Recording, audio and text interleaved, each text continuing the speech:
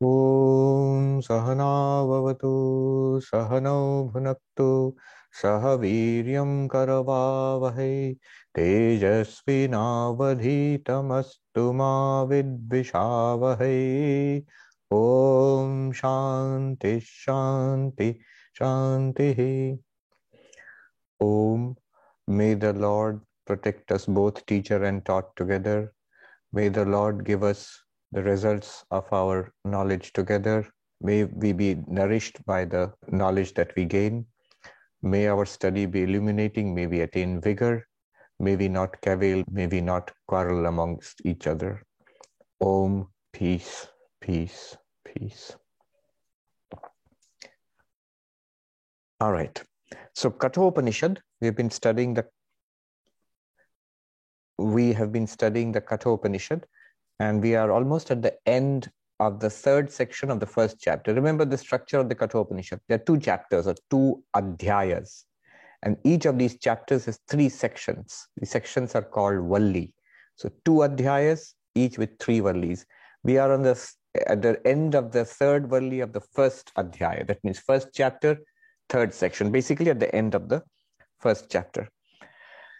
And in response to the boy Nachiketa's third question, Yama, the Lord of Death, has taught Atma Vidya, self-knowledge, the realization of who or what we truly are. And what we truly are is pure consciousness, pure awareness. Once we get that perspective, we go from ignorance about ourselves to realization of the truth about ourselves. Our problems are solved thereby.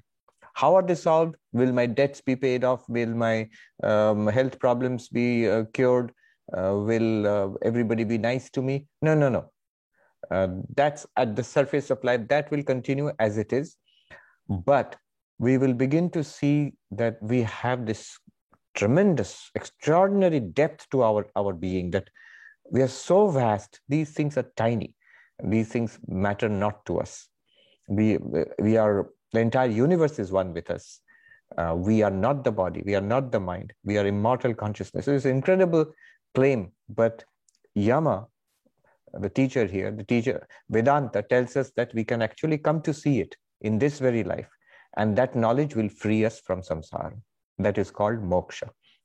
And even while living in the midst of samsara, in this body, amongst people, holding a job, taking care of responsibilities in the world, whether we are sick or healthy, whether young or old, whether successful or unhappy in the circumstances of life, we will be able to transcend it immediately. We'll be able to rise above these problems immediately through this knowledge. So that's the claim.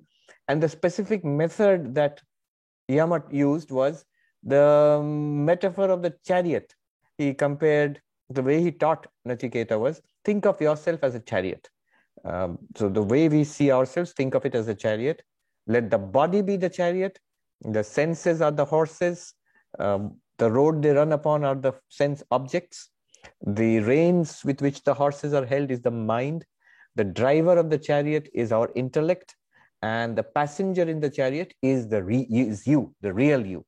Right now, we don't know ourselves at what we truly are. We are mixed up. It's like the passenger has identified himself or herself with the chariot. We think we are the chariot, but we are not the chariot. And not only, so this makes it a clear distinction between body, mind, and the self.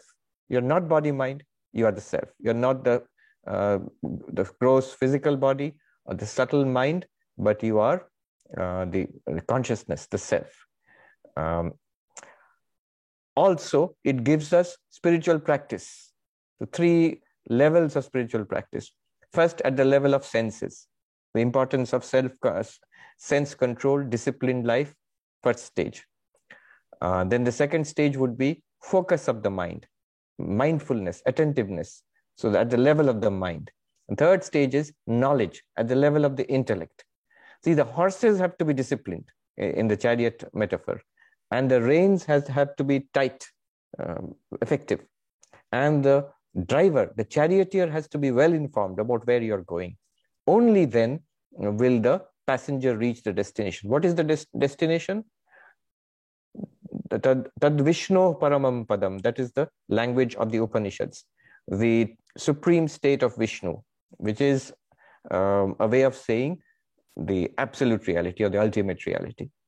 And of course, this is not a journey from one place to another. It is a journey from not knowing to knowing, from not realizing to realizing what? The truth about ourselves. So we will realize, we will become enlightened if, like the chariot, the horses are trained, that means the senses are disciplined. The mind is attentive, that means the reins are tight, the mind is attentive. And the charioteer is well informed, that means the intellect is well informed by Vedantic teachings. All three are necessary. Notice how they correspond to the three levels of sadhana. Karma yoga for purification of the mind, like a ethical lifestyle. Then upasana or meditation for focus of the mind. And then jnana yoga for training or for informing the intellect, for getting knowledge about our true nature. And then finally, we were introduced to a beautiful technique, a meditation, which we looked at in detail in the last class, a Vedantic meditation. Using all this knowledge, which we have learned till now, how do you still keep the body still, withdraw from the senses? He says, merge the senses in the mind. What does it mean? Withdraw from the senses and be a thinking being, not a seeing being, smelling, tasting, touching, moving, walking, talking. No, just in thoughts. Then withdraw from the mind into the, he says, jnanam atmani, that means buddhi, into the knowing self. Basically, it means still the mind also. Not a thinking being, not a desiring being, not a remembering being, not an angry or sad being, not feeling, not remembering, not thinking, just the I sense, which is where the buddhi is located. It's deep stillness. From there, you merge it. One more little wrinkle was added. You merge it from the individual buddhi to the cosmic buddhi. Just know that this buddhi, the individual I, is actually part of a cosmic mind. So that, it's not an individual journey. And then you become aware of yourself as the witness of that buddhi. I am aware of the intellect, that witness behind. It's called Shanta Atma. Very beautiful name. The self which is peace itself. In the biblical language, the peace that passeth understanding is so precise. Normally, when you hear peace that passeth understanding, you think of it as some very great, extraordinary peace, beyond our understanding. Here, it is literal. Understanding is the level of the buddhi, of the intellect, of the Vijnanamaya Kosha. That is understanding. And the Upanishad says, beyond the level of understanding, behind it, higher than it or deeper than it is you, which is peace itself, serenity itself. Shantatma. Then, Shankaracharya in his commentary makes a very deep philosophical statement about non-duality. Let me read it out here. I'm skipping a little bit. This is from Shankaracharya's commentary. Evam Purusha Atmani Sarvam Pravilapya. In this manner, the spiritual seeker, having merged, submerged everything in the self, in the real self. How do you merge something in the real self? Submerge means like drowning something in water. Is it like that? No. He says, Swatma yathatmya jnanena. By the knowledge of the reality about yourself. Swatma, yourself. Yathatmya, reality.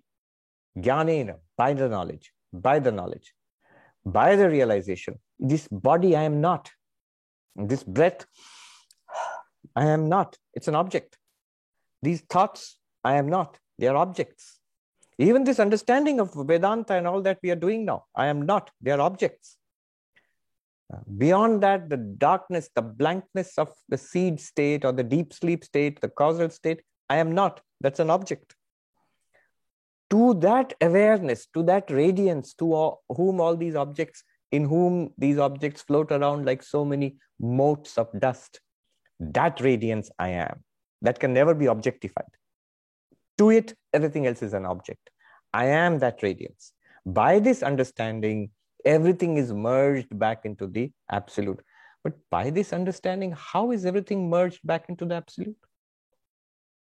By understanding I'm awareness, how is it that this world is merged back into awareness? What is the feeling that we get? I'm aware. Just because the light is illumining this room, the light is illumining the computer, the table, the cloth, the chair, does it mean that the computer, cloth, chair, table are merged in the light? No, no, no. The light is different and these objects are different. Isn't that so? One should ask this question. What do you mean merged? I can sort of get what you're trying to say, that I am awareness and I'm aware of all of these things. All right. But all of these things, how are they merged in the awareness? How do they become non-different? How do they disappear into that mass of radiance until that radiance alone is left? Shankaracharya says next.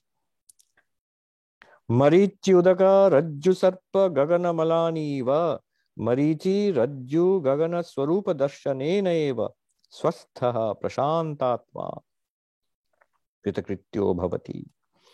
He says, just like mirage and water, just like the rope and the snake, just like, sky and the apparent, coloration in the sky, or the dust in the sky, or the dirt in the sky. There's no dirt in the sky, but a child might think the sky has become dirty. So just like that, what happens when you realize there is no water in the desert? It's just a mirage. When you realize there's no snake there, it's just a rope. When you realize the sky is absolutely stainless, though it seems colored in different ways at different times, when you realize that, even when the water, it still looks like water. Even after you realize it's just a mirage, it still looks like water from a distance. You understand the example which we are talking about, the mirage in the desert? It still looks like water. Even when from a distance, it still sort of looks like a snake. Even when the sky does to a child look, sometimes bright, dirty, dark, whatever it is. It's absolutely space. It's just space. It's not colored or dirty or anything. Even when it looks like that, you will say the snake has been merged back into the reality, which is rope. The water has been merged back, so-called water has been merged back into the reality, which is the mirage. The so-called dirt in the sky has been merged back into the sky, which is basically space, stainless. Exactly in the same way, when we become aware that in the to me the awareness, this entire world of phenomena appears. In me the awareness, this entire world of phenomena appears. And as nothing other than me, the radiance, this entire world of phenomena appears. Everything that you see, hear, smell, taste, touch, everything that you think, remember, desire, hate, understand, all of these phenomena, whether it's physical, gross phenomena outside or subtle phenomena in our minds, they are nothing but you, the radiance. You are appearing to yourself as an object. Consciousness is appearing to itself as its own object, exactly as the dreaming mind appears to itself as its own dream world. I'll repeat that. The dreaming mind appears to itself as its own dream world. Similarly, you are appearing to yourself as the world. Just by that understanding of your real nature, the universe is merged back in you. Universe is merged back in you, the body is merged back in you, the mind is merged back in you, the intellect is merged back in you. Merged means just by the understanding of that, the realization of that. What will it look like after that merging? Exactly like this. This is the way it is. Waking world will be like this. You're coming into contact with the physical universe, seems to be like that. Dream world, it will be like coming into contact with dreams created by thought. And deep sleep will be coming into contact with a blankness. It will appear like this and disappear like this. And all the time it is none other than Brahman, which you are. This is what Shankaracharya says. What happens then? Swastha prashantatma kritakrityo bhavati. Being established in oneself. So this word swastha has two meanings. In Indian languages, swastha means healthy. And in Vedanta, swastha means centered in the Atman. Swastha. Centered in your real nature. Centered in your real nature. What happens? Prashantatma. you become extraordinarily peaceful. You become peace itself. You are peace itself. You have no problems at all. What can a non-existent universe, how can it threaten you? Though it appears, the body appears with all its problems, the world appears with all its problems, but at the deepest level, the metaphysical level, what is called the ontological level, level of existence, there's no problem at all. You are that reality. And everybody else is. Kritakrityo bhavati. Literally it means having done what has to be done in life. You have achieved the purpose of life. Which life? All our lives. It has come to this culmination. You have realized your oneness with the universe, your oneness with the absolute reality. This is the culmination of all these cycles of birth and death, of all our long journey across lifetimes. What extraordinary adventures and misadventures we have gone through. And this is the culmination. And this also is the final life.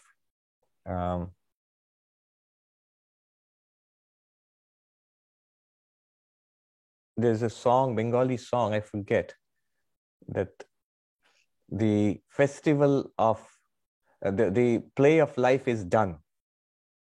And in the sky, there is a festival of rainbows. When do you see rainbows in the sky? When the storm is over, when the rains have stopped. The rains have stopped, there are rainbows in the sky. Festival of rainbows in the sky. What is that? That's the sign of liberation, freedom, that these little games are at an end. And infinite life is before us now. No more this being born and dying. That's not infinite life. That's just going from death to death, from struggle to struggle. Now infinity is before us. So that is the grand conclusion. Now we come to the 14th mantra, which is one of the most famous mantras in all of Upanishadic literature. You will read it and then you will see. This is the mantra which, Swami Vivekananda's famous exhortation, arise, awake, and stop not till the goal is reached. It's taken from this mantra. Then, for example, another reference is The Razor's Edge. Somerset Maugham, the famous book which set a lot of people on their spiritual journey of Larry, and who goes to India in search of wisdom, and he comes across enlightened master. Razor's Edge. The term Razor's Edge is also taken from this mantra. So this is a very well-known mantra, very famous mantra. Let us read it. Uttishtata jagrata prapya varan nibodhata kshurasya dhara nishita duratyaya durgam pathastat kavayo vadanti. What does it mean? Read out the English translation from Swami Gambhiranandaji. Arise, awake, and learn by approaching the excellent ones. The wise ones describe the path to be as impassable as a razor's edge, which, when sharpened, is difficult to tread on. So, here is an exhortation to us. Uttishtata jagrata prapya varan nibodhata. Arise, awake, approach the excellent masters, the great masters of the spiritual knowledge, and realize the truth. Shankaracharya tells us, arise from what? He says, arise to what? Arise to spiritual life. We have wandered far from lifetime to lifetime in many bodies, in so much sufferings that we have undergone. We luckily have no memory of those things. Once, I think Sister Nivedita asked Swami Vivekananda, how can I awaken memories of past lives? And Swami Vivekananda scolded her. He said, sufficient unto the day the evil thereof. You can't cope with the problems of one life. Why do you want to awaken the memories of past lives? Everybody thinks in my past life I was Alexander the Great or Cleopatra or something like that. What we were would be something just like what we are now, and our lives would be just as good or miserable as they are now. So why? What is the point in awakening all that? But we have gone through so many lifetimes. 84 So 840,000, they say, 840,000 lifetimes it takes to gain a human birth. It's just a huge number, just to impress us how important a human birth is. The Buddhists say, one Buddhist, um, like a, I would say like a parable or a fable is, there is a blind tortoise in the endless oceans of the world. And once in a while, it comes up to the surface of the ocean. And there is a golden ring which is floating somewhere on the ocean. So imagine the chances of that tortoise suddenly coming up and putting its head through that golden ring. How very unlikely it would be. This is as unlikely as that is getting a human birth. uh, that's just meant to scare us a little bit, to take this life seriously. So yes, we should take this life seriously. It's only in this life, in this human life, that we can become enlightened. Having come to this human life, not only that, having come to this knowledge, spirituality, that the possibility of freedom from this endless cycle, the story of Sisyphus, who is condemned to roll a huge rock up the mountainside, and he struggles and toils and rolls it up the mountainside, pushes it up the mountainside, and then finally the task is done. He lets it go, it again rolls down the mountainside, and again he has to repeat it, push it up, and endlessly toil like this. That is not one lifetime. Sisyphus has been at it for lifetimes, and that's us. That's us. We struggle to put things right in our life, and maybe we do make a decent job of it, and when we are done, it collapses, falls apart again, and then again we are at it. And very soon death comes, sweeps us away from this life, and to start that whole miserable drama all over again. And who knows when the tortoise will get to the golden ring again, when we will get a human life again. In this life, we have got it, and the possibility of spiritual realization is there. The knowledge is available to us. Let us be up and doing. Shankaracharya's commentary here is, Anadi avidya prasupta uttishtata he jantava. He says, from asleep by, put to sleep by beginningless ignorance, or sleeping the beginningless sleep of ignorance. Awaken, O sentient beings. Hey Jantava, O sentient beings, awaken. Awaken means, or arise. Arise means, not awaken, arise. The first word is arise. So arise means Atma Jnana Abhimukha Bhavata.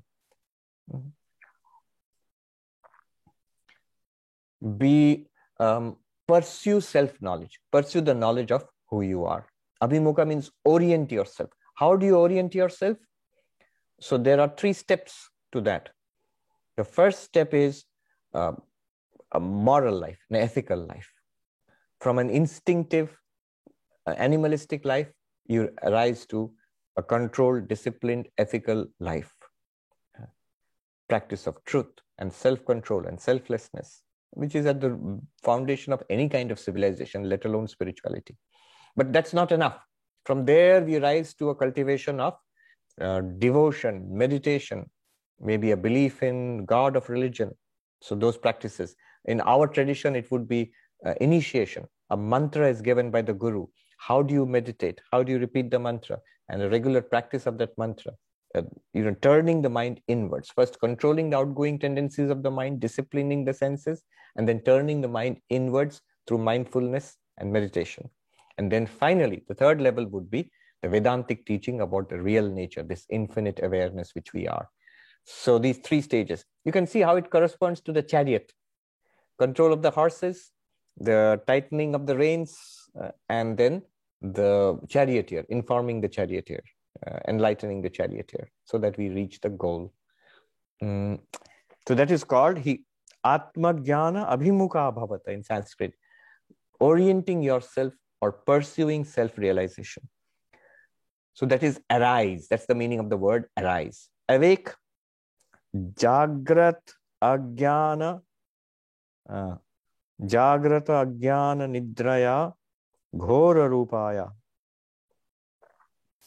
Sarvanartha Bija Bhutaya. Shayam Kuruta. Awaken means what? Jagrata. Jagrata means to awaken. Awaken means what? Awaken from the beginningless sleep of ignorance. So arise, be up and doing towards self-knowledge. And then what do you do? Awaken. You have to awaken from the beginningless sleep of ignorance. It says, Ghora Rupa, terrible is this darkness into which we have plunged ourselves. What's the problem? Why not stay there? Sarva Anartha Bija Bhutaya. This is the seed of all suffering, of all that is inauspicious, all that is unwholesome and negative, which pursues us from lifetime to lifetime, the source of all suffering, this ignorance, this deep sleep, this divorce from reality. Awaken from that. Arise, awake. This is literally the meaning of being a Buddha. The word Buddha itself means the one who has awakened. I've told this story earlier also. Huston Smith mentions it. When after his enlightenment, the Buddha is walking down before he gives the first teaching, a shepherd boy sees him and is so struck by the expression on his face, the extraordinary radiance, goes and asks him, not who are you, but what are you? And Huston Smith remarks that most of us, we've been asked, who are you? But there are very few in history who've been asked, what are you? What are you? Are you a god? And the Buddha says, no. Are you a divine being, a messenger of the gods? No. Are you a human being? No. And the Buddha says, no. Then what are you? I am the awakened, I'm the Buddha. Meaning thereby the rest of us are sleeping. So here the Upanishad says, awaken. Arise and awake. Awaken from the sleep of ignorance.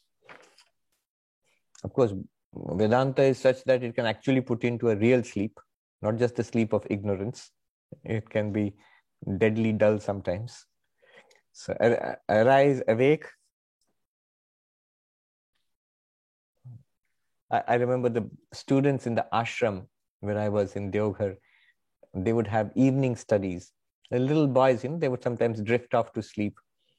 And they had these lines memorized. They're so mischievous. When the study period would come to an end, one of the boys would suddenly yell out, arise, awake, the long night is over. That means now they can go, the studies are over, and stop sleeping. Then what is next? So you want to put an end to ignorance. What do you need for that? The teaching. You need the teacher. Prapya varan nibodhata. Go to the masters and study Vedanta. Sign up for the Zoom classes or whatever, and then you study Vedanta.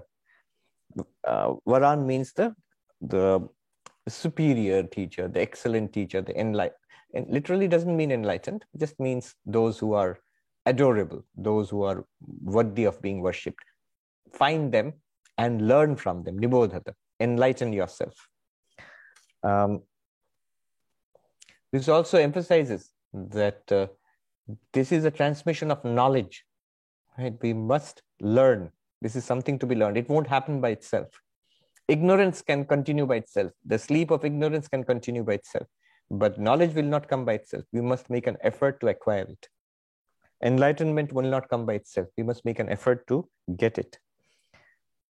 Shankaracharya comments here, Prakrishtan Acharyan, the well-known teachers, the masters, the excellent masters, Tad Vidaha, those who know that reality, those who have realized that reality themselves.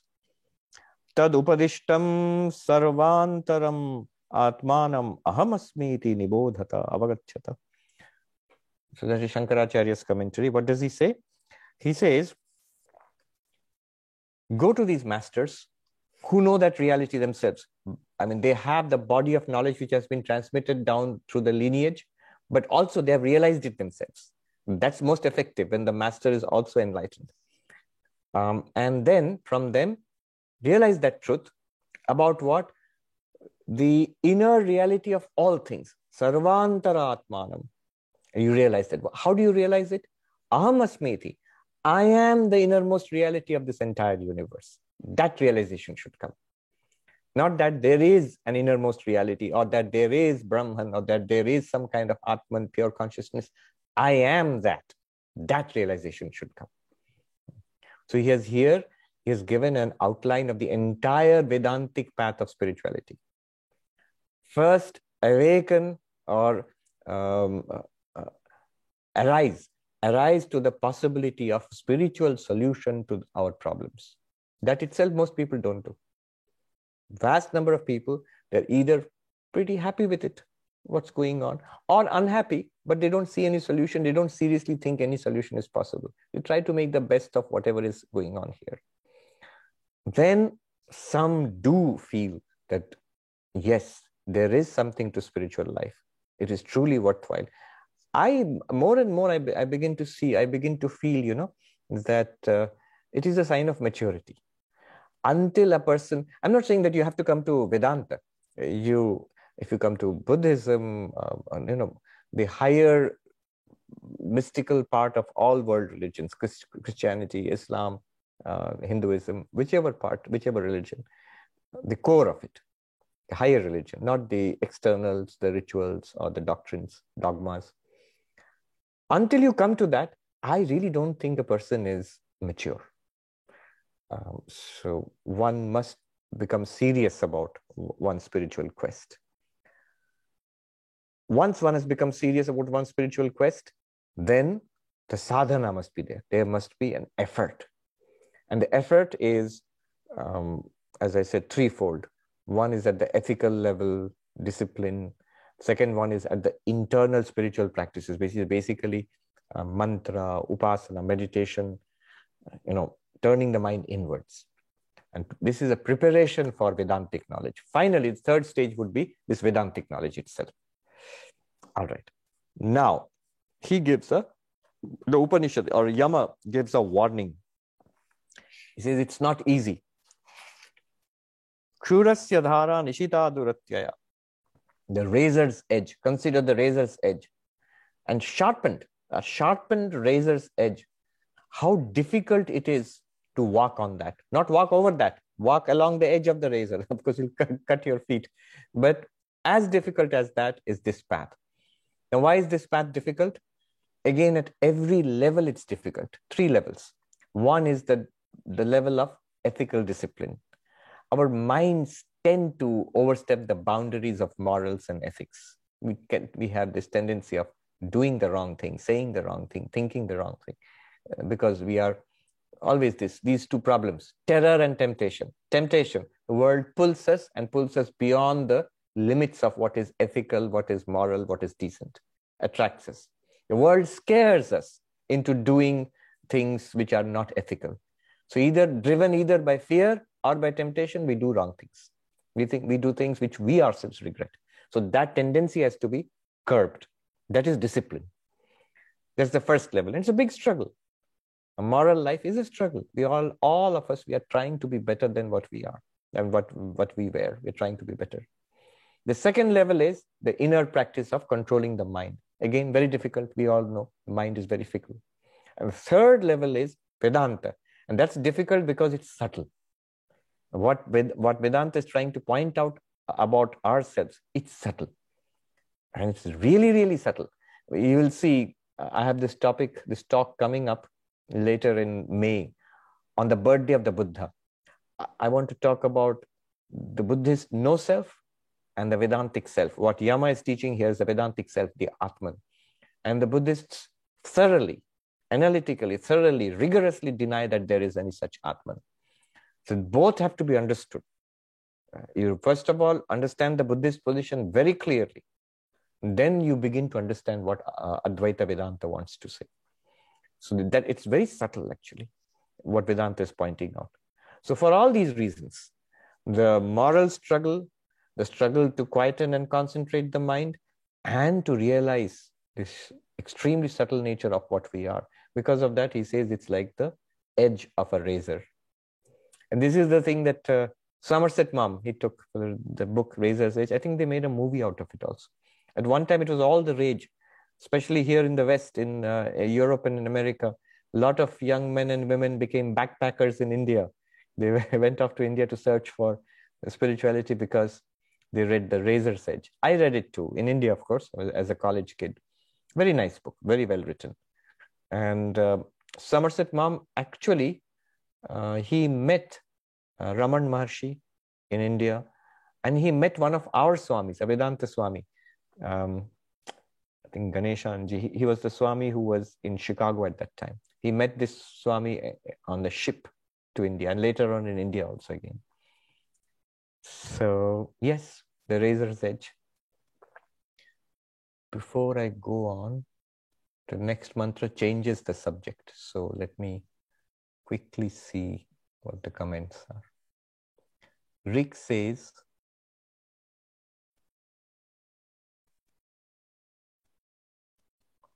last week you mentioned that the things listed in mantra 13 already merged in the way New York City is contained with New York State is contained, United States is contained, North America. You recognize this. But who or what is it that does the recognizing? Does he remain unmerged or separate to some degree in order to observe these mergings? Would this separation be Lesha Vidya? No. Who is it who does the recognizing? Who is it the one who is doing all the spiritual practice, Vedanta, meditation, whatever? It is that same pure consciousness with the overlay of the intellect. See, who is it that who sees anything, talks, does anything? Is it that the eyes they see or the tongue which talks? No, it is consciousness plus the mind plus the senses which do all these activities. So who is it that who is observing this merging? It is that same pure consciousness with the help or with the support of the intellect who does this. And does it remain unmerged? Not at all. It's talking about merging with itself. It's its own innermost reality. So sitting here in New York, do we remain unmerged with the United States? No, we are already merged with the United States. I just recognize it as a fact. That's all that is mentioned here. Neela Vora says, some of the Tibetan monks, when they die, actual rainbow appears. There is a description of that. And they have something called the rainbow body also, they talk about it. What I was referring to was a Bengali song, Bhanglo Jiboner Khela, Akashe Ramdhanur Mela. Something like that, I forget. The play of life is over and there are rainbows in the sky. Michael Bird says, this may be similar to Rick's question, but after the last life of form, is there any subjective awareness of merging into awareness itself, or will it be akin to infinite deep sleep? It will not be akin to infinite deep sleep. See, the moment we hear these things, we think that it will be like, oh, so the movie is over. It's all darkness. No, it isn't darkness. Even if you have the movie example, what happens when the movie is over? We come out into real life. So, but if we just look at it from our waking, dreaming, deep sleep perspective, and you follow carefully what Vedanta is trying to say, then after, all right, I realize I am infinite awareness. As long as the body is there, everything continues as it is. But when the body is gone, and if I don't have any more individual lives, then will it be like nothingness? It seems to be like that to me. No, it's not like nothing. It's just the opposite. It's like infinity. But it can be described as nothingness. It can be described as fullness and also nothingness. Swami Saradhanji says, what the Buddhists call emptiness is what we call fullness. Shunya, Purna. We call it Purna, and they call it Shunya. And there is a perspective from which both are correct. Gaurav says, Rupert Spira has a video title, Beyond Oneness, which is similar to your video, Non-Dual Meditation Part 1. Tree outside, ultimately label of image and perception projected to our mind. So tree is reduced to perception. Perception ultimately appearance in knowing, awareness. In this way, objects can be merged into awareness. Developing intuitive understanding of this seems simple. This is how I understood your explanation of Shankaracharya's statements. Correct. What I did in that non-dual meditation part 1 is basically a simplified form of what was just taught in the 13th mantra, what we did the last week. The structure is always the same. See that what we call a gross external universe is nothing other than the subtle internal universe. See that the subtle internal universe is nothing other than awareness. That's it.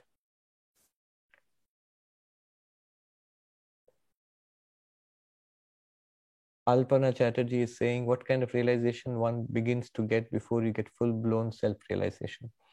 Yes, light comes, like there are breakthroughs, and then there are confusions, further confusions set up by the mind, by the cogitating mind. So multiple levels of breakthroughs can be there. As the mind becomes purer, one gets joy, one gets steadiness, strength, peace, more understanding.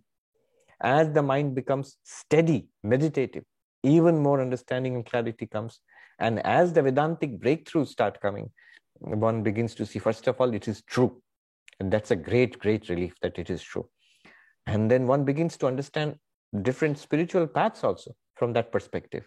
What the devotee is trying to do, what the yogi is trying to do, what the Buddhist is trying to do. And you can see how they are all approaching the same reality.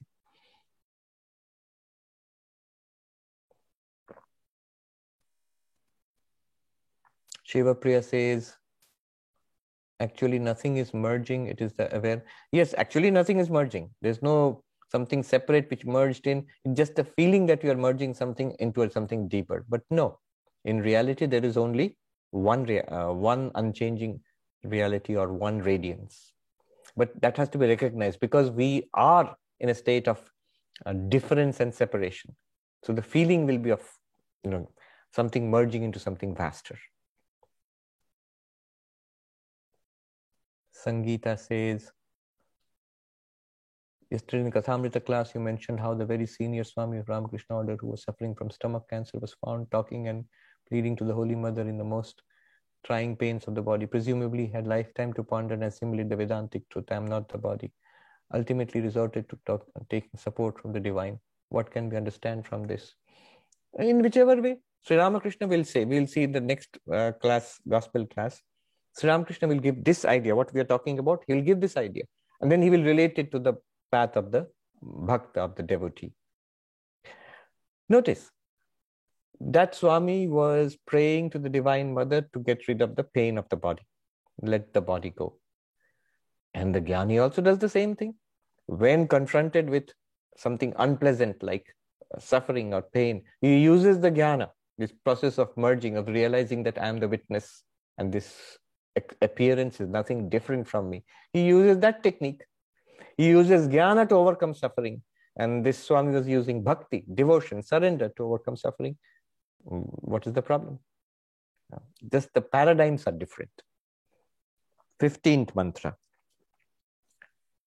This is a restatement of the ultimate reality. What is that ultimate reality? Atman, Brahman, whatever it is, it's being restated by Yama as a closing of this great theme of the first chapter of Kathopanishad. Ashabdamasparshamarupamavyayam tatharasam nityamagandhavachayat anadyanantam mahatah param dhruvam nichayatan mrityumukhat pramuchyate. Beautiful verse. The whole of Advaita Vedanta has been set out here. What is that ultimate reality? What do you have to do about it? And then what happens? What's the result of all of this entire exercise? I'm giving Swami Gambhiranandaji's translation. One becomes freed from the jaws of death by knowing that which is soundless, touchless, colorless, undiminishing, and also tasteless, eternal, odorless, without beginning and without end, distinct from Mahat and ever constant. All right.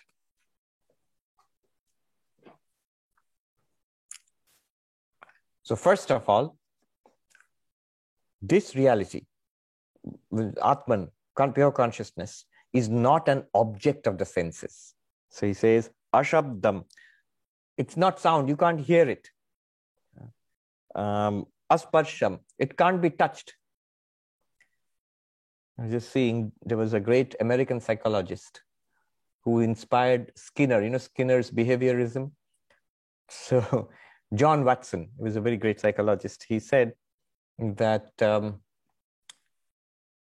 psychology need not be bothered with the mind. You do not be stunned. What do you mean? Psychology is about the mind. No, it's just behavior is enough. That's where Skinner got his behaviorism. So Watson said, We are not bothered with the soul. The soul is not something that can be touched, or nobody has ever seen this, touched the soul or seen it in a test tube. All right. So you can't see it in a test tube or you can't touch it, and therefore it's not something that you want to study.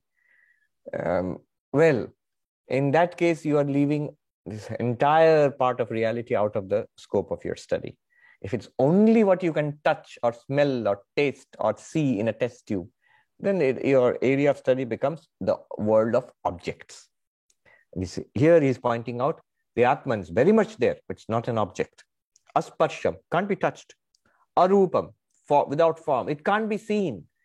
So let no one say after this, I can't see the self, so it doesn't exist. Well, it can't be seen. It's like saying that I can't see atoms, therefore they don't exist. Well, even if atoms did exist here, you won't see them because by definition they are not. You can't see atoms with the naked eye. You can't. So the Atman, you cannot see it, not because it's tiny, but because it's not an object. Arupam, then arasam, it cannot be tasted. It has no taste. Agandavat, without any smell, without any fragrance. So you can't see it, smell it, taste it, hear it, or touch it. So none of the five senses can objectify it. And that also means the mind cannot think about it, the intellect cannot conceive of it, language cannot express it. So it's that subtle. Then why talk about it at all? But it is that because of which you are able to see, hear, smell, taste, touch. It's that because of which you are able to think and love and hate and imagine. You can use language, you can do science, you can do religion, you can do art, all because of that. It is that awareness. So, and then he says, Avyayam Nityam, undecaying and eternal. That which is not decaying, only that which decays and changes and degenerates, that dies. If it does not decay, change, or degenerate, then it is eternal. Anadi Anantam, beginningless and endless. Beginningless and endless means it is beyond cause. Beginningless, what has a beginning? When a cause produces an effect, that's the beginning of the effect. So from clay, a potter makes a pot. The clay is the cause and the pot is the effect. Now, the pot has a beginning, which means it has a cause. Something gave rise to it. Our bodies have beginnings. Our parents gave rise to it. So there's a cause. Even this earth has a beginning. Even this galaxy, this physical universe has a beginning. The Big Bang gave rise to it. So all that changes here has a cause. But he's saying the Atman has no cause. It was not produced by something. You cannot ask, why does it exist? You can ask anything, you can ask why. And the answer would be the cause. Why is the grass wet? Because it rained. Why did it rain? Because there were clouds. Why were there clouds? Because of evaporation. Why was there evaporation? Because of the sunlight, and so on. You can give a because answer for every why. But for the Atman, you can't ask why because there's no because for it. Just a couple of days ago, we had this discussion at NYU with a panel discussion. We have a Veritas forum organized by students. It was about consciousness and life with a very interesting title, Do All Dogs Go to Heaven? That was the title of the discussion, panel discussion. So this is a very brilliant scientist, a data scientist, who asked this question when I talked about pure consciousness, self being pure consciousness, the Advaita perspective. He asked, why is there this self? Why at all this consciousness is there? And I gave this answer, that it has no cause. Causation starts with Maya. After the Maya, there is causation. In everything in this universe, you can talk about causation. But about the consciousness itself, there's no cause for it. And he was so sharp, so brilliant, he got it immediately. He says, I see, it would have to be causeless. It would have to be beyond causation. It's not another link in the chain of causation, cause and effect. It is that in which cause and effect take place. See, it's like this. I was just thinking, a movie. For everything that happens in the movie, why is the hero angry? Because of all the injustice that was done to him. Why was all the injustice done to him? Because the villain is particularly villainous, and so on.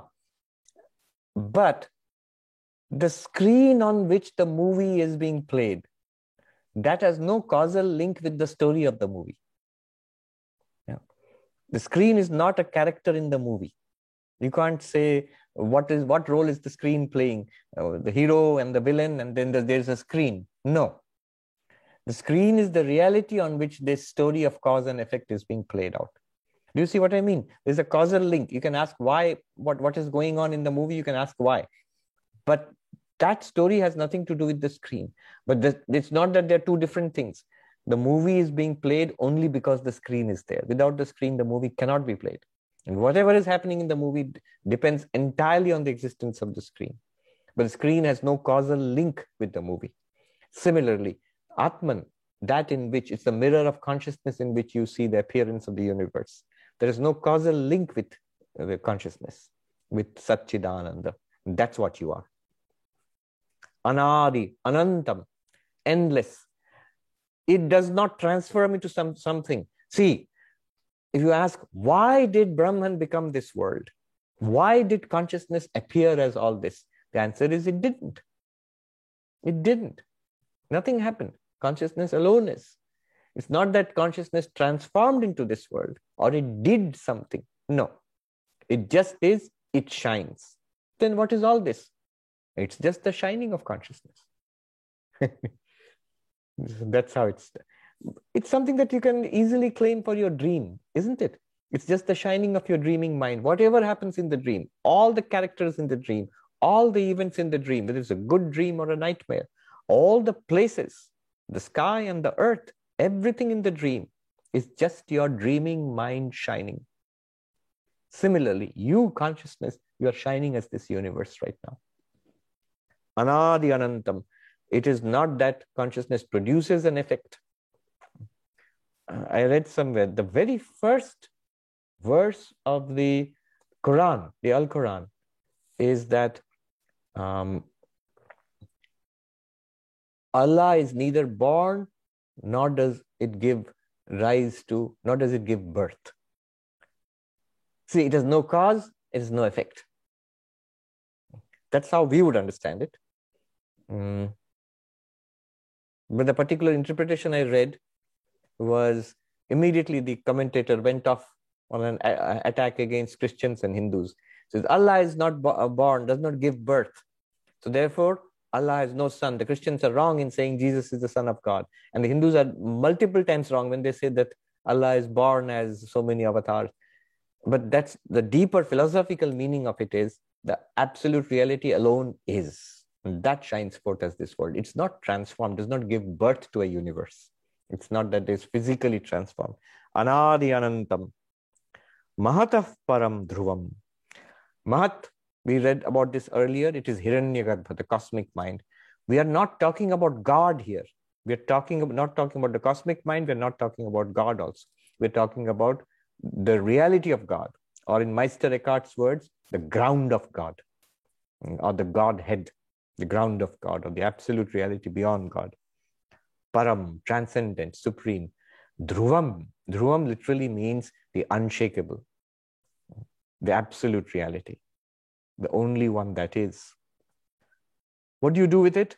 Nichaya, know that well, realize it, discern it. And it's a very beautiful word. It means discerning it. Discerning it means it's already there. It's shining at us through every experience of our lives.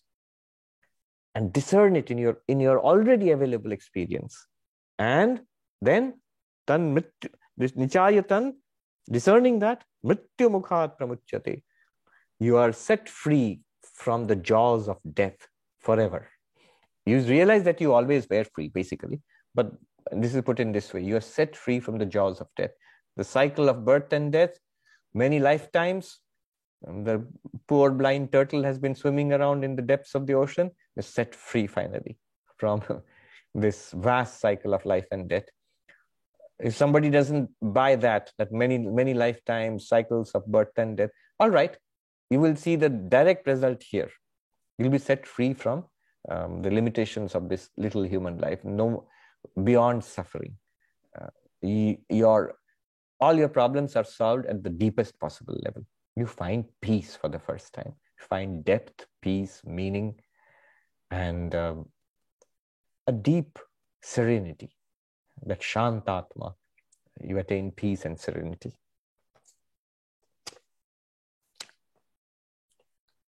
And who is teaching this? Look at the poetry of the Kathopanishad. Death is teaching, and death is saying, you'll be set free from the jaws of death. That means you'll be set free from me. He is showing Nachiketa and the rest of us how to get free from him. Shankaracharya comments here. What does he mean by death? Avidya kama karma lakshanat pramuchyate. You'll be set free from this cycle of ignorance, desire, action. From the ignorance of our complete nature, Purna nature, comes this feeling that I am small, I am miserable, I need many things for being fulfilled. And because I feel I need, then I engage in action for getting things for myself, the selfish action. And that sets off the terrible machinery of karma. The wheels of this, the machine of karma start to grind. And then we are caught in it. Karma gives rise to results, and then we do more karma, more results. We are caught in cause and effect, in life and death. So this wheel starts rotating. But we are set free from this.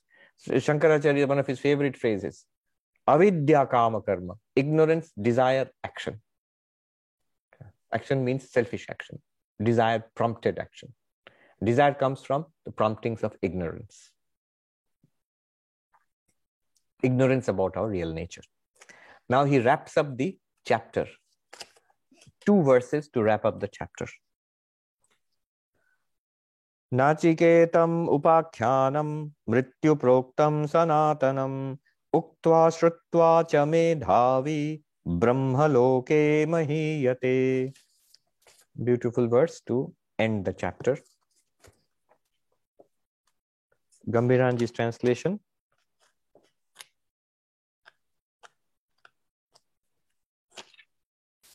Relating and hearing this eternal anecdote as received by Nachiketa and as told by death, the intelligent man becomes glorified in the region that is Brahman.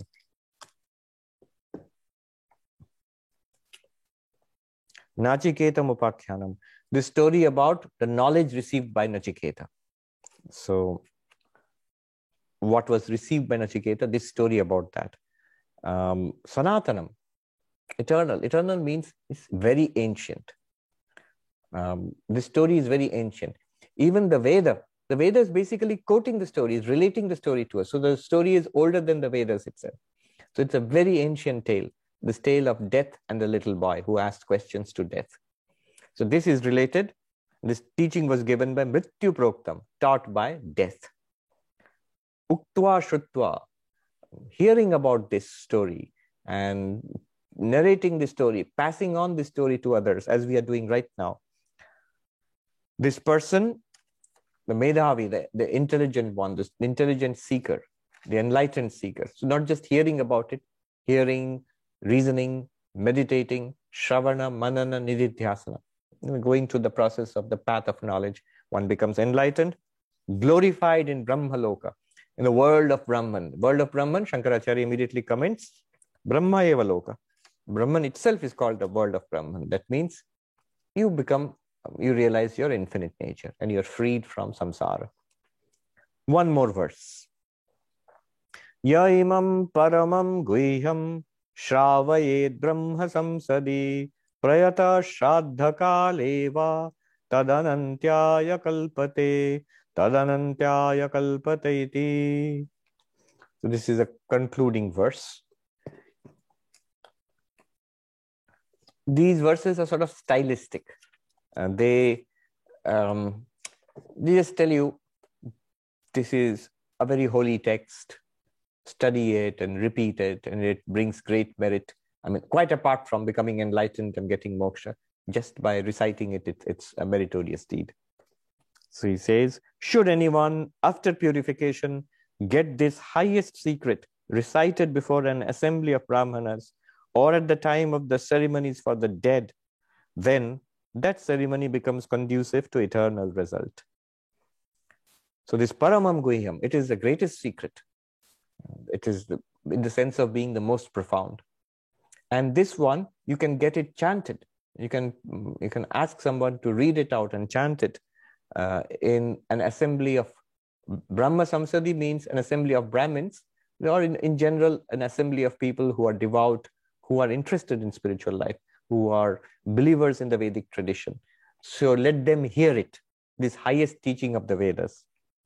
Or, and he says prayata, that means the person who chants it should do it with respect, with purity, and take a bath and wear ceremonial clothes, and with all respect, chant it out, this entire Sanskrit text from the Vedas. Another alternative is Shraddha Kale, at the time of the ceremonies for the dead. So somebody has passed, maybe or some close relative or father or mother or somebody, and then when you perform the funeral rites, there's a ceremonies as part of the ceremonies. In fact, Shankaracharya says when the Brahmins who have come for the ceremony, to attend the ceremony of the departed one, when they sit down for eating, it says, at that time, if this is chanted out, it leads to Anantyaya Kalpate. It leads to endless result, eternal result. Eternal result normally stands for moksha, liberation. So would it just by reading it or chanting it, would it give moksha? Not directly. I mean, you introduce this knowledge and then people will take it from there. They'll become interested. They keep hearing it and they study it, understand it and practice. And then they realize what is being taught. So it leads to endless result. There's a spiritual result, but also it means merit. It's very good merit to chant this and to tell this to others. But those who are respectful, those who believe in this tradition.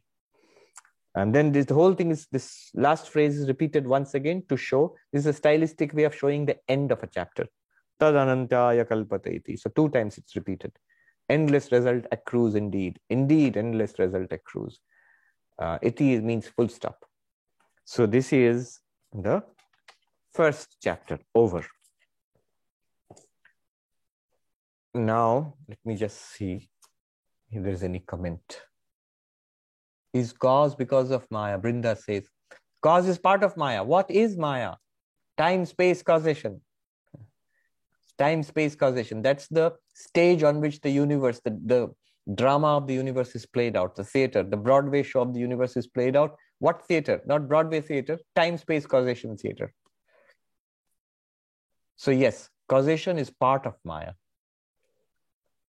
Kiran says, this mantra is similar to mantra 7 of the Mandukya. Yes, it's talking about the ultimate reality, which is not an object, not a cause, not an effect, and the absolute truth.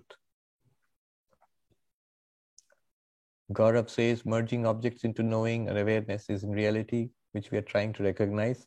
Even if we don't recognize, it remains true. What is Ramanujacharya's, Madhvacharya's understanding on this? Will they accept this reality as a fact? They won't go so far. I'm sure they know the truth, but they will say, and Sri Ramakrishna reconciles all this in that beautiful section, which we're going to read next time in the Gospel.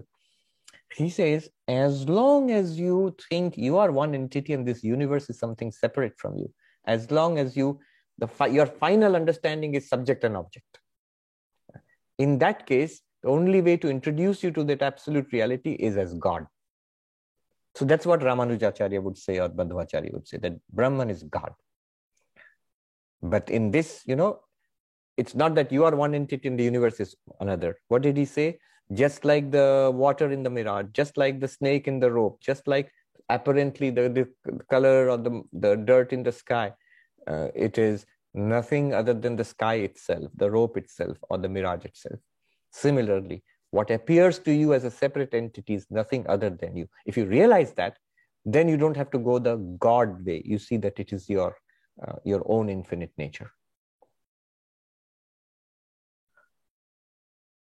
Neelaji says, is there any similarities of these teachings with the Tibetan Book of the Dead? I'm sure there is. The Tibetan Book of the Dead actually has, if I remember correctly, it is also a teaching of the ultimate truth according to Tibetan Buddhism, but also it has very fine-grained analysis of what happens when the physical body dies, especially of advanced practitioners. Om Shanti Shanti Shanti Hari Om Tat Sat Shri Ram Krishna Arpanamastu.